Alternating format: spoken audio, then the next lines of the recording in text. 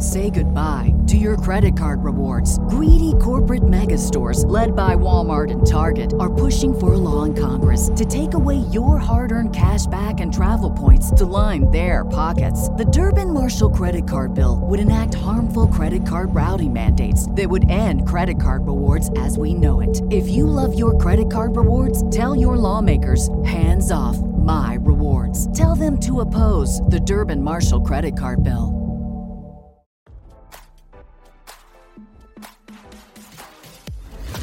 Why scroll your feed when you can get the latest celeb news with your eyes closed? Here's fresh intelligence first to start your day. Chris Brown found himself in financial trouble after it was revealed the singer allegedly owes both the IRS and the state of California more than $4 million in back taxes, RadarOnline.com has learned. The surprising claims were revealed in December when several separate tax liens were filed against the 33-year-old run-it singer for taxes he reportedly still owes the government from 2022. According to the newly released tax documents, Brown was slapped with at least 2 federal tax liens by the federal government last month, including one for $2,245,561.50 and another for $1,059,967.78. The loyal singer was also hit with a state tax lien filed by the state of California for $739,067.48, bringing his grand total of back taxes still owed to the government to a whopping $4,044,596.76.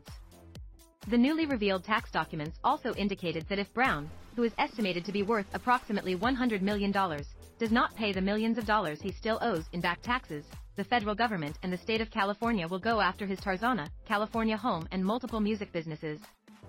As RadarOnline.com previously reported, the alleged $4 million Brown still owes the government is just the latest of the singer's legal problems. In July 2021, Brown's former housekeeper sued the singer after she was allegedly attacked by his dog at his mansion in Tarzana. The employee, who filed the lawsuit under the pseudonym Jane Doe, claims the incident happened in December 2020 and she is seeking a whopping $71 million from the singer over the alleged attack. As this outlet exclusively reported in December 2022, Brown received a small win in the ongoing lawsuit when a Los Angeles Superior Court judge ordered the trial between the singer and his former housekeeper to be postponed from January 3, 2023 to September 26, 2023. Brown's lawyer has since argued the injuries sustained by the housekeeper were a result of her misconduct towards the singer's dog Hades, particularly because the housekeeper purportedly voluntarily teased, abused, and mistreated the dog and thereby provoked the attack.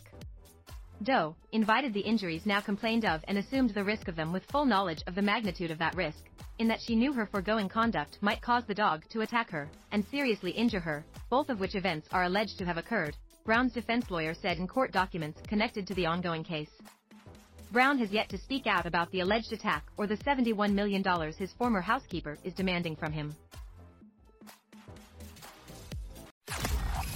Now, don't you feel smarter? For more fresh intelligence, visit RadarOnline.com and hit subscribe.